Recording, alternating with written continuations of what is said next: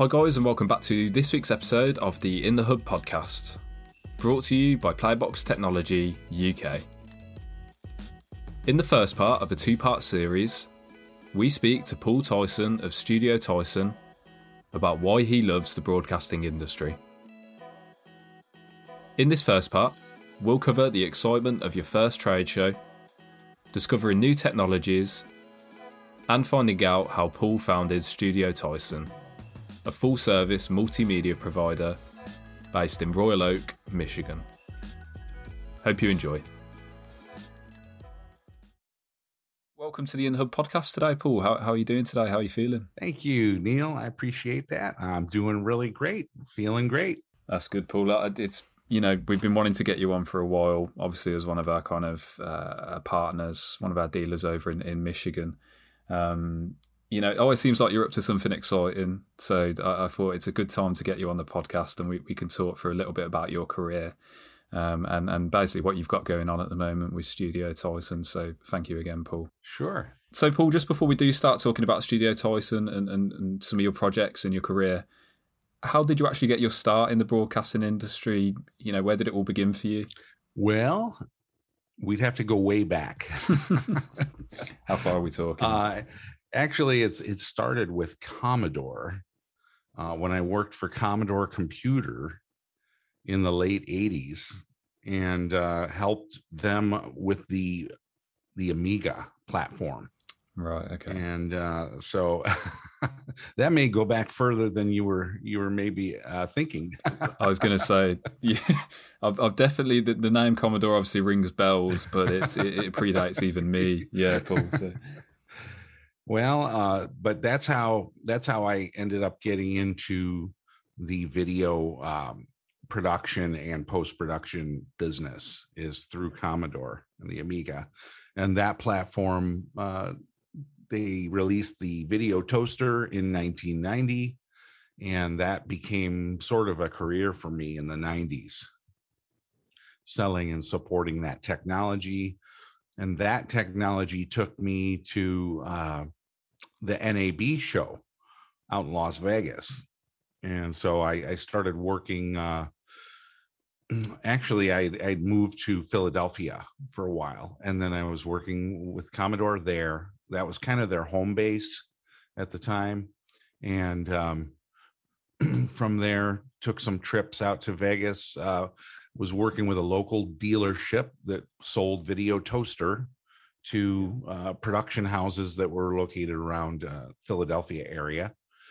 And having gone out to Las Vegas a few times, got to see all the latest technology for video production and post-production at NAB, and big show, showing the latest stuff from Sony, Panasonic, all that stuff. So first started, with cameras and tape decks and all that stuff.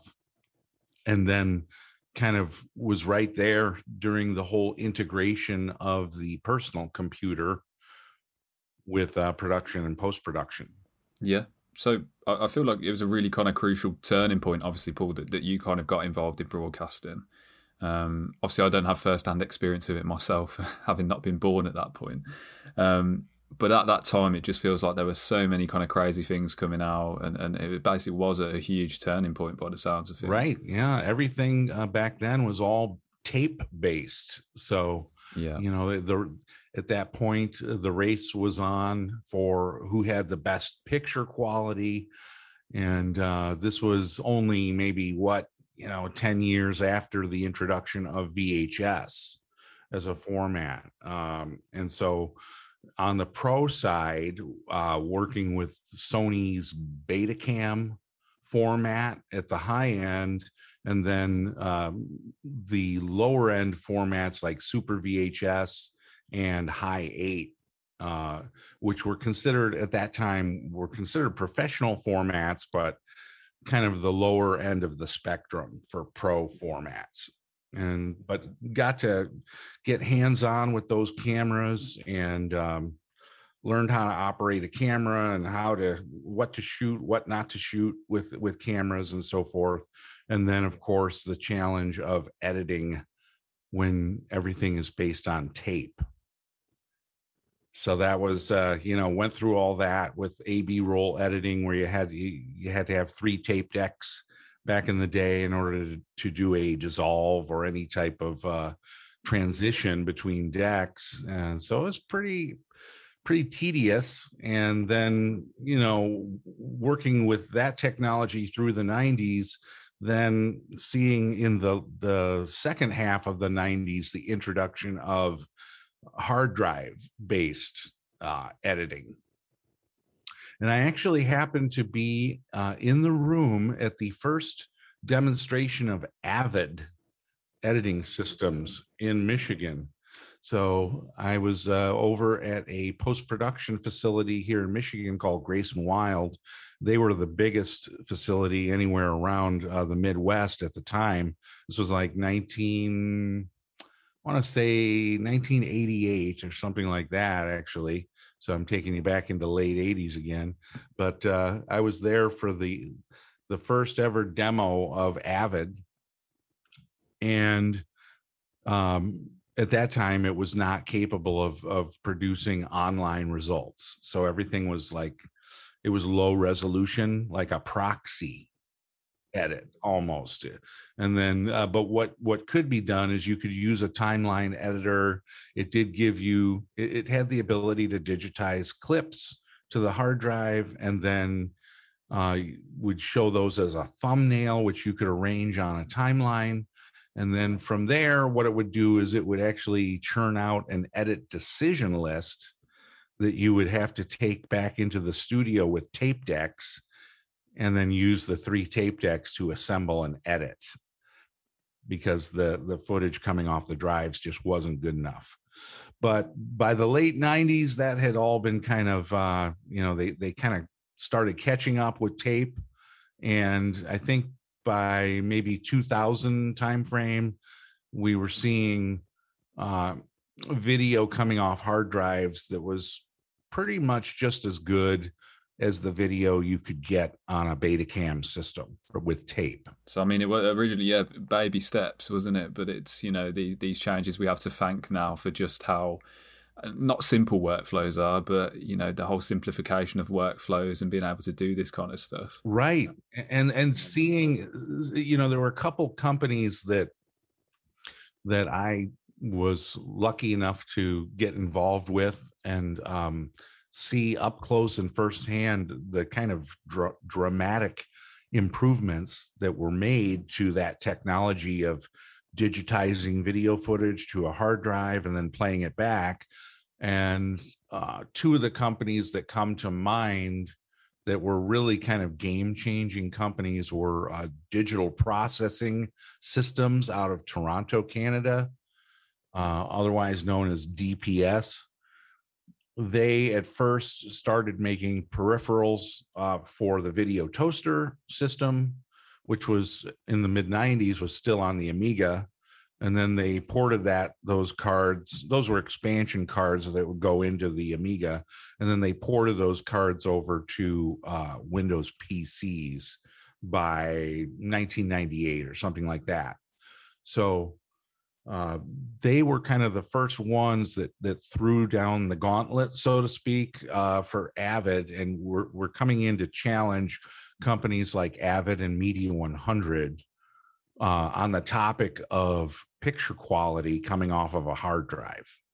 There was DPS, and then a few years later, I was at the NAB show in Vegas, because I basically went every year from like 1993 all the way through 2015. I went to every NAB show in Vegas. And one of the other companies that I saw there that really knocked my socks off in the early 2000s was Canopus from Japan. And they had started rolling out their FireWire-based products. So things were still standard definition, but you'd use FireWire to transfer all digital from tape, DV tape, which was mini DV tape format, which was kind of Sony's baby, and then digitizing to a hard drive via FireWire, or actually transferring from tape to a hard drive over FireWire, and jumped on board. I jumped on board and recommended that the company I was working for at the time jump on board with Canopus, because they were a real solid player out of Japan.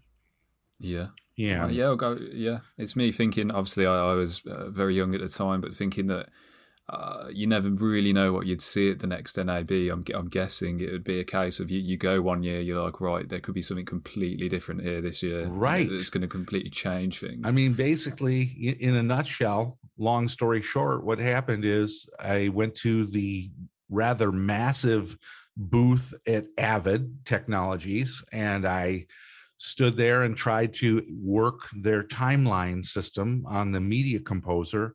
And when I tried to drag and drop clips on the timeline, I couldn't get it to work. And I sat there for more than 5 or 10 minutes trying to figure out, how do I move a clip from here to there? And then somebody came up to me and said, oh, no, you can't just grab it with the mouse. You have to do this with a keyboard shortcut. And I'm like, oh, man. But then I walked down the hall away and found Canopus. And there they were, and they had something like 10 different systems set up with their very simple Canopus DV edit software, which was a very simple timeline editor. And with that, I could just easily, without anybody helping me or telling me what to do, I could just drag and drop clips wherever I wanted them. And they also had the whole FireWire connection down between tape decks, cameras, and hard drive. And so it was just a very slick and easy to use product. And so that's what when I got home from that show, I recommended to my boss that we sign up with Canopus as a reseller. So we signed up with them in early 2000, and they made a whole host of different products, FireWire to composite converters, FireWire to S-video converters. They could digitize anything from FireWire to a hard drive. Wow. Oh, well, good on those guys. Yeah. You know, Paul, it's kind of evident, you know, obviously this industry is kind of a lifestyle for you. But is there something you can boil it down to? Is there a kind of reason why this industry kind of keeps you hooked? Well, I mean, I do find the whole topic of video and the audio and the graphics that go along with it, it's something that I just love, that whole the entire multimedia spectrum. And I guess for me, it's been something that I've watched, you know, come out of its infancy back in the 1980s, when it was all done with tape and it wasn't very good quality, and you would lose quality anytime you had to make a dub or a copy of a tape and things like that. And a time when graphics were just simple text titles, and you had very limited choices in terms of fonts and colors and things like that. And just watching how it's, you know, I've watched this whole industry evolve from its infancy into, you know, what it is today, which is pretty mind-blowing. But I guess that's what keeps me interested in it, is the constant evolution of the promise of multimedia. And I remember hearing that term multimedia back in the 1980s, you know, and people would say, what is it? What is it? You know, and who can do it best? What's the best way to do it? And I remember also getting some significant challenges from Apple, you know, back in those times as well, watching the Macintosh come from basically a small computer that could do black and white screens to the release of the Mac II in the late 80s, which brought 256 colors and programs like Macromedia Director, which were basically multimedia timeline, where you drag clips out onto a timeline. And then just watching that kind of evolve through the years, it's just been wild, you know. And it's for whatever reason, it's something that has always interested me, you know, the ability to to handle media and work with media on a computer, and all of the advantages that you have with a software based approach on a computer. I think that's it. Obviously, having seen it come from such, like you were saying back in the 80s and the 90s and things like that, and seeing just how far it's come, I think you'd be a fool not to be completely obsessed and involved in this industry. Right. Yeah. Very exciting, and back in the day, you kind of had to rely on magazines, the weekly the monthly magazines like DV magazine and Videography and so forth. Those would usually, here in the States, those were the two big ones. Of course, there's Post. Yeah. Sorry for popping my peas. I don't have a pea popper it's here. So good, Paul. It's so good. But Post magazine and a few others that kind of, follow the industry pretty closely. But just watching it, and then of course, things were going so swimmingly fantastic for me in the 90s, in the early 90s, working for Commodore. But then in 1994, Commodore filed for bankruptcy. So that was a somewhat devastating turn. Yeah, of course, yeah. And caused me to question, what direction am I going here? Because I had already invested probably $30,000 of my own money by that time into the Amiga platform. Between the multiple Amiga computers that I had, the different models, and then all of the different accessories and hardware and software, I had about $30K tied up. Probably in about a 4 or 5 year period, I spent that much money of my own money just investing in those technologies and trying to see how far we could push it. Well, I mean, that's it. You really went all in, Paul, didn't you? I mean, that's completely commendable and admirable. And I obviously looking past that, and obviously you had that kind of moment where you're almost like, where do I go from now? Right. Obviously now you're at the point of obviously having Studio Tyson and having that set up. Yes. So for any listeners who don't already know about Studio Tyson, could you just kind of introduce us to the company and the kind of work that you guys carry out? Well, I mean, basically, Studio Tyson is the evolution of some of those things that I've talked about so far, which is bringing all the elements together for audio, video, and graphics design, and kind of offering all of those things as a one-stop shopping experience for customers that are looking to put together either explainer videos or promotional videos, but not limited to that. We'll do documentaries or any other type of video project, but just basically utilizing all of the current tools that are available for modern day production facilities like ours. So, we've kind of gone pretty heavily into the Blackmagic stuff for the cameras. And then we're Windows based, because when I had that situation happen in the mid 90s with Commodore, I promised myself I would never go with the underdog again. So I decided, at that time, Apple was actually considered an underdog, believe it or not. Yeah.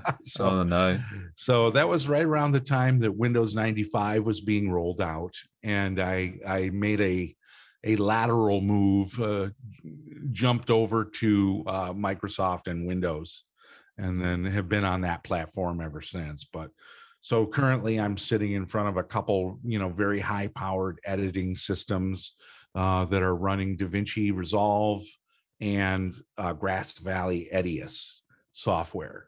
And those are my two systems that I use for editing, for nonlinear editing. I also have Adobe Premiere Pro, because for years I've been on the Adobe Creative Cloud.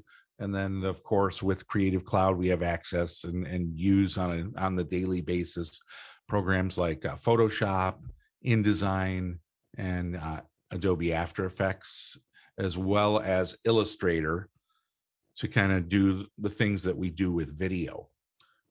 But so video production is the main thing here at Studio Tyson, and all of the things that go along with video production. So, the lighting, the sound, the graphics that are, at some point or another, definitely required for smooth looking video production. I'm a longtime animator person, and I've been a 3D animator with, started, again, back in the 90s with Lightwave 3D. And then still to this day, I do 3D animation, not as much as I used to back in the old times, but still do it where needed. And usually that's logo design. You want to have a fancy logo introduction. So we can do all that stuff, make a big fancy intro, the kind you see at the beginning of the movies, when you go to a movie theater and see those big chrome fonts or glass fonts flying in front of the camera. Oh, yeah. So, they're satisfying, aren't they? Yeah, do all that kind of stuff. I get deep into that. And I've even done some character animation where we have like talking 3D characters, kind of think like Cars or Shrek or something like that. God, yeah, so it really is a full kind of range, isn't it, Paul? And right. I mean, I do feel like it is safe to say that we are what is the evolution of the promise of multimedia. Yes. 100%. I've come all the way from the way back times when the thing we used to use things like laser discs, back in the 80s, in order to do interactive stuff where you touch a touch screen and it would go and play some video. But nowadays, of course, you can do all that stuff very easily on like a low end PC. 100%. Yeah. And I've also, I guess I should mention while we're on this topic that I've got a very deep amount of experience in digital signage as well.